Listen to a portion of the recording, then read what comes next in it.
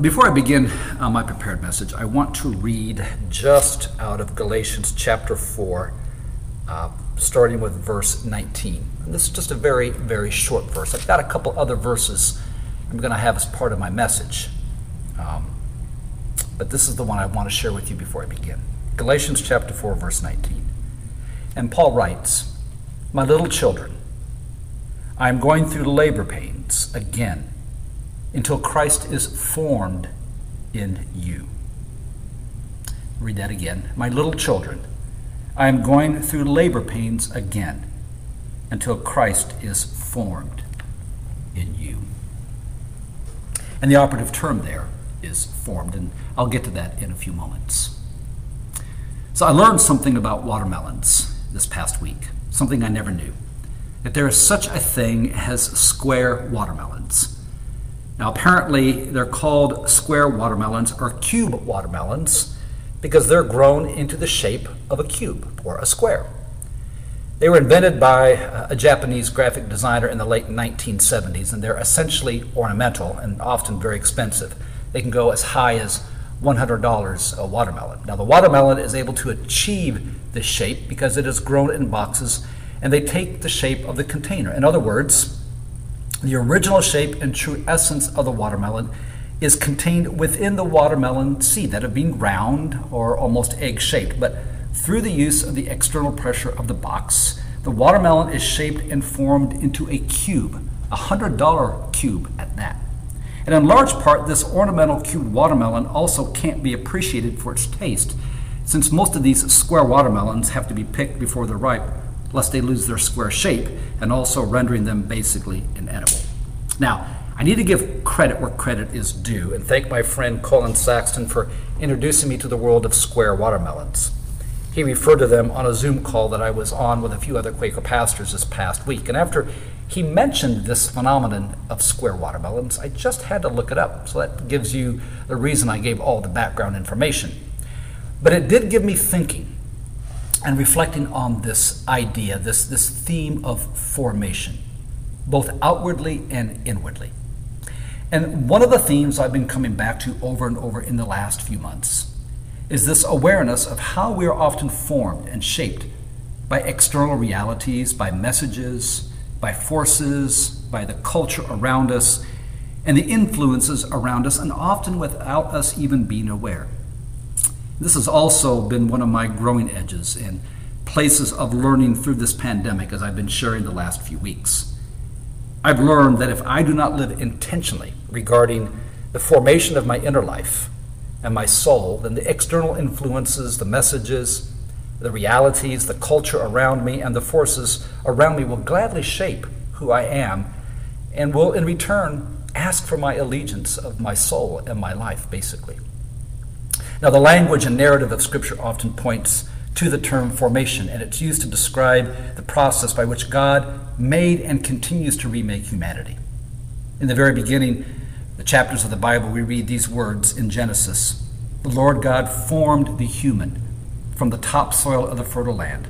And then later we read where God formed and fashioned the woman out of Adam's ribs. No mass production, no template. Rather, we get the sense of this very personal shaping and forming, as if God were creating something very beautiful, a masterpiece, a work of art, something designed in a very personal and wonderful way. In the very beginning, God shaped and formed humanity into existence, and every day God is shaping and forming us into existence. So in the book of Isaiah, we read at the beginning of chapter 43 these words: "But now, says the Lord, the one who created you, Jacob, the one who formed you, Israel, don't fear. For I have redeemed you, I have called you by name, you are mine." Again, God didn't stop forming and shaping at creation. Rather, God continues to form and shape, to create and recreate a people in his own image, a people who are of his own possession. Now, not in a possessive way, but in a very tender, caring way. God continues to form his people so that they will reflect the very nature and mission of God. In the New Testament, the imagery changes just a bit, but in his letter to the Galatians, and this is what I read earlier, the Apostle Paul uses the imagery of pregnancy labor and delivery to describe his hope and intentions for the believers in Galatia. And I'll read it again. My little children, I'm going through labor pains until Christ is formed in you.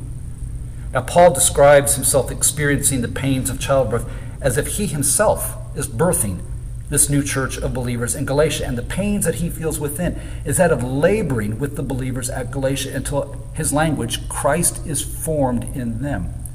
And the focus is not so much on what Paul is experiencing as much as it is on the reality that Christ is being formed in the Christians at Galatia. As there is this process that Paul describes where a child is formed inwardly within the mother, Paul recognizes that the living Christ is being formed inwardly within the believers at Galatia, and that as Christ is fully formed within them, they will manifest the life and presence of Christ through their lives and actions. Now, I've used this term formation a lot in the last few moments, but this is often what is referred to as spiritual formation. And spiritual formation is, in very simple definition, that process of our lives being conformed to the life of Christ for the sake of others, being shaped and formed and conformed to the life of Christ for the sake of others and for the sake of our world. It's not just something for the serious disciple. It's not just something for the super committed. It's a journey that's intended for everyone, since God's connection and relationship with humanity has always been that of forming and shaping, as we saw in the earlier scriptures. God forming and shaping his humanity, forming and shaping his people, forming and shaping us after his own image, so that we can reflect the image of God in all that we are and all that we do. Now, the Quaker Douglas Gwynn describes spiritual formation this way. Spiritual formation is the work of becoming more consistently awake to the Spirit in the here and now of our lives. We allow, he writes, divine love and wisdom to occupy our hearts and minds, which does invite us to consider, I think, a very important question. What do you and I allow to occupy our hearts and our minds? Because in a very real sense, that which occupies our hearts and our minds is that which will form and shape us. Now, why is this important? And what's it got to do with you and I and square watermelons? That's a fair question. Well, my sense is that you and I, as I said, are being shaped and formed every day.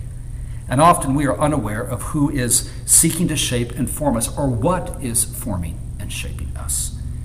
Instead of me being awake to the Spirit, I'm often asleep to the Spirit. I'm distracted by all the external forces and realities that seek to shape and form me. I'm distracted by life. In his book, The Deeply Formed Life, author and pastor Rich Villodas writes about this particular experience. And this is what he says. Whether we know it or not, see it or not, or understand it or not, we are always at risk of being shallowly formed. We are formed by our false selves, our families of origin, the highly manipulated presentation of social media, and the value system of a world that determines worth based on accomplishments, possessions, efficiency, intellectual acumen, and gifts. So we need to be regularly called back to the essence of our lives in God. And that essence is one of ongoing transformation. That is, Christ being formed in us. Instead of being deeply formed, he writes, we settle for being shallowly shaped. Now, to revisit our square watermelon image, like the watermelon takes on the shape of the box it is put in, our lives, I think, will often take on the shape of the realities and the forces pressing in on us, often external to us and often very close to us. And as Rich Villodas writes, forces and realities connected with our own false self, our families of origin, the pressure of social media to manipulate and manage our image, and a value system that wants to determine our worth based on what we do, what we own, what we achieve, and how many titles we possess, and our abilities. In her book, The Liturgy of Politics, author Caitlin Scheiss writes that we are spiritually formed, she writes, for good or ill, by any number of things, but particularly by those that are repetitive, embodied, and impact a larger meaning. Now, for example, spending time on social media is repetitive, and it's an embodied act. And we do it almost every day. We use our hands, and we use our eyes, and we use our brains to process and live out what we consume. And for many folks, it provides their life a larger meaning. So in the process, our social media intake ends up spiritually forming us. And we may end up basing our value on how many likes we receive, or we simply look for content to reinforce our own opinions and positions. Now, on the opposite, maybe another person takes time each day to read a devotional book. It's repetitive because they do it each day. It's embodied because they also use their eyes and hands and brains to process and live out what they take in. And it also provides their life a larger meaning. And this also ends up spiritually forming them, but probably in a different way.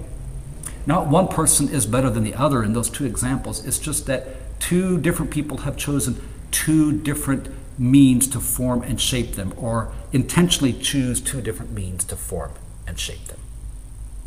The nature of something or someone forming us literally involves us repeatedly interacting with it, then to embody it as truth for our lives so that we live it out in some way, and experiencing it as something that gives our lives meaning and purpose. And when this happens, it has our allegiance and our loyalty. Anything that gives our life meaning and purpose will often get our allegiance and loyalty. And this is the nature and the power of formation and spiritual formation. In fact, everything in life can be considered spiritual formation, since it has to do with the health and formation of our souls. So the questions then become, am I aware of what is shaping and forming me? Is that which is shaping and forming me healthy for my soul? And is it helping me to live well? And more specifically, is it forming and shaping me to ultimately love God and love my neighbor? Or, as we read in Micah 6:8, is it forming me to love mercy, do justice, and walk humbly with God? Is it moving me in the direction of being conformed to the life and way of Jesus? I think the essence of who we are is that we are loved by God.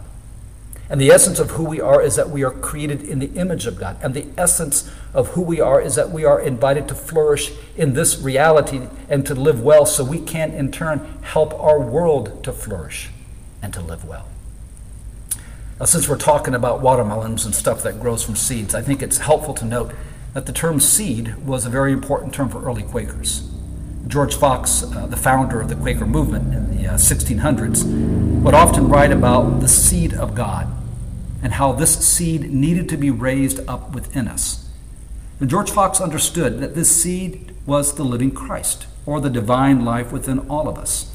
So then I would say this: spiritual formation then has to do with nurturing this divine life within all of us and allowing the life of Christ to take root within us and grow so that our lives begin to take on the nature of Jesus and our actions begin to look like what Jesus would do. Even Jesus said to his followers, "You will know them by their fruit." In other words, our lives are created to bear good and healthy fruit that ends up being a nourishing presence for our world. And in fact, the Apostle Paul gives us a snapshot of what a fruitful and flourishing life looks like when he writes in his letter to the Galatians that the fruit of the Spirit is love, joy, peace, patience, kindness, goodness, faithfulness, gentleness, and self-control. And I think it's important to recognize that these are all relational characteristics. In other words, spiritual formation has a direct effect on our relationships with one another, so that if our lives are being formed by Christ, we will show up in our relationships by offering love and joy. We'll be peacemakers, and we'll be patient with one another and offer kindness and goodness. We will be faithful to one another, as well as gentle. And when we do get out of sorts with one another, we'll practice self-control because we love that person. And all of this is the fruit of spiritual formation and being formed by the Spirit. Now, the opposite of this is to be like a square watermelon, to be formed and shaped by external realities that surround our life rather than being formed by the divine life within. And often these other realities shape and form us according to their own agenda. And often these realities restrict who we are destined to become. And they can restrict our fruitfulness and our flourishing. And they can restrict the growth of the Spirit moving within us. Now, this probably may still sound too general and vague, so let me try to put some real life around it. And I can only speak of my experience. So this is what it would look like for me. And I would invite you to maybe reflect on what it would look like for you. There have been times when I am aware that out of fear, I am more apt to be shaped and formed by people's expectations and their approval of me than by the divine life within me. There are times when I have allowed a particular political agenda to become that which shapes and forms me, rather than allowing the kingdom of God to shape me and allow my life to be an extension of God's kingdom. There have been times when I have sought external notoriety, achievement, and even accolades simply to validate my self-worth and value, rather than being formed and shaped by God's love and the truth of how God values me. There have been times when I've allowed my own pain and woundedness to shape and form me, as well as the hurt that I feel has been inflicted on me, rather than being shaped and formed by the healing presence of God's love, mercy, and grace, which seeks to make me whole. And there have been times when I've allowed my own emotional dysfunction, as well as my prejudices, to form and shape me, rather than the goodness and wholeness and mercy of God. And there have been times when I have allowed what I own and what I consume to be the measure of my value, rather than simply God's love and care for me. And all of these have tended to restrict my development and my growth and wholeness, and to keep me boxed in like a square watermelon, or in other words, to shape me according to the culture around me, rather than shape and form me according to the divine life within me. And this is the bottom line. A watermelon was not designed to be square and ornamental and inedible. A watermelon was designed and created to be round, oval, and juicy and edible and refreshing, with watermelon juice running down your face and arms. We were not created and designed to be shallowly formed and empty and devoid and just ornamental believers. Rather, we have been created to live fruitfully and to live flourishing lives, to be formed and shaped into the person that God has created us to be. As Paul wrote to the Ephesians, we are God's accomplishment, created in Christ Jesus to do good things. God planned, Paul writes, for these good things to be the way that we live our lives. So we're invited into a journey of transformation that forms and shapes us into a new way of being that reflects the being of God. And this is not about adding an extra burden to our lives as if we now have to worry about how well we're doing in spiritual formation. That's not how it works. Rather, spiritual formation liberates us, and it frees us up to become who God has created us to be, so we can in turn help our world become what God intends for it to become. But it does involve a choice, and it does involve a decision. Again, as Rich Villadaus writes, the deeply formed life is not possible without an intentional reordering of our lives. In other words, what I choose to focus on, how I spend my time, how I treat others, what I allow to shape me, and how I choose to direct my best energies will determine what ultimately forms and shapes my life. And the first step towards living a well-formed life is to live a life of intention, to be intentional about who we are seeking to become and what we will allow to form and shape us. The divine life is within us. The divine life is within you and I. It's within all of us. And God intends to shape and form us after God's own image. An image that flourishes, an image that extends itself in love and mutuality, an image that lives fruitfully, an image that experiences joy and meaning and purpose. God intends to shape us in that way. And the choice is always whether I will allow that to shape me and you allow that to shape you, or we will just simply allow the forces around us to shape us instead and form us in a different way.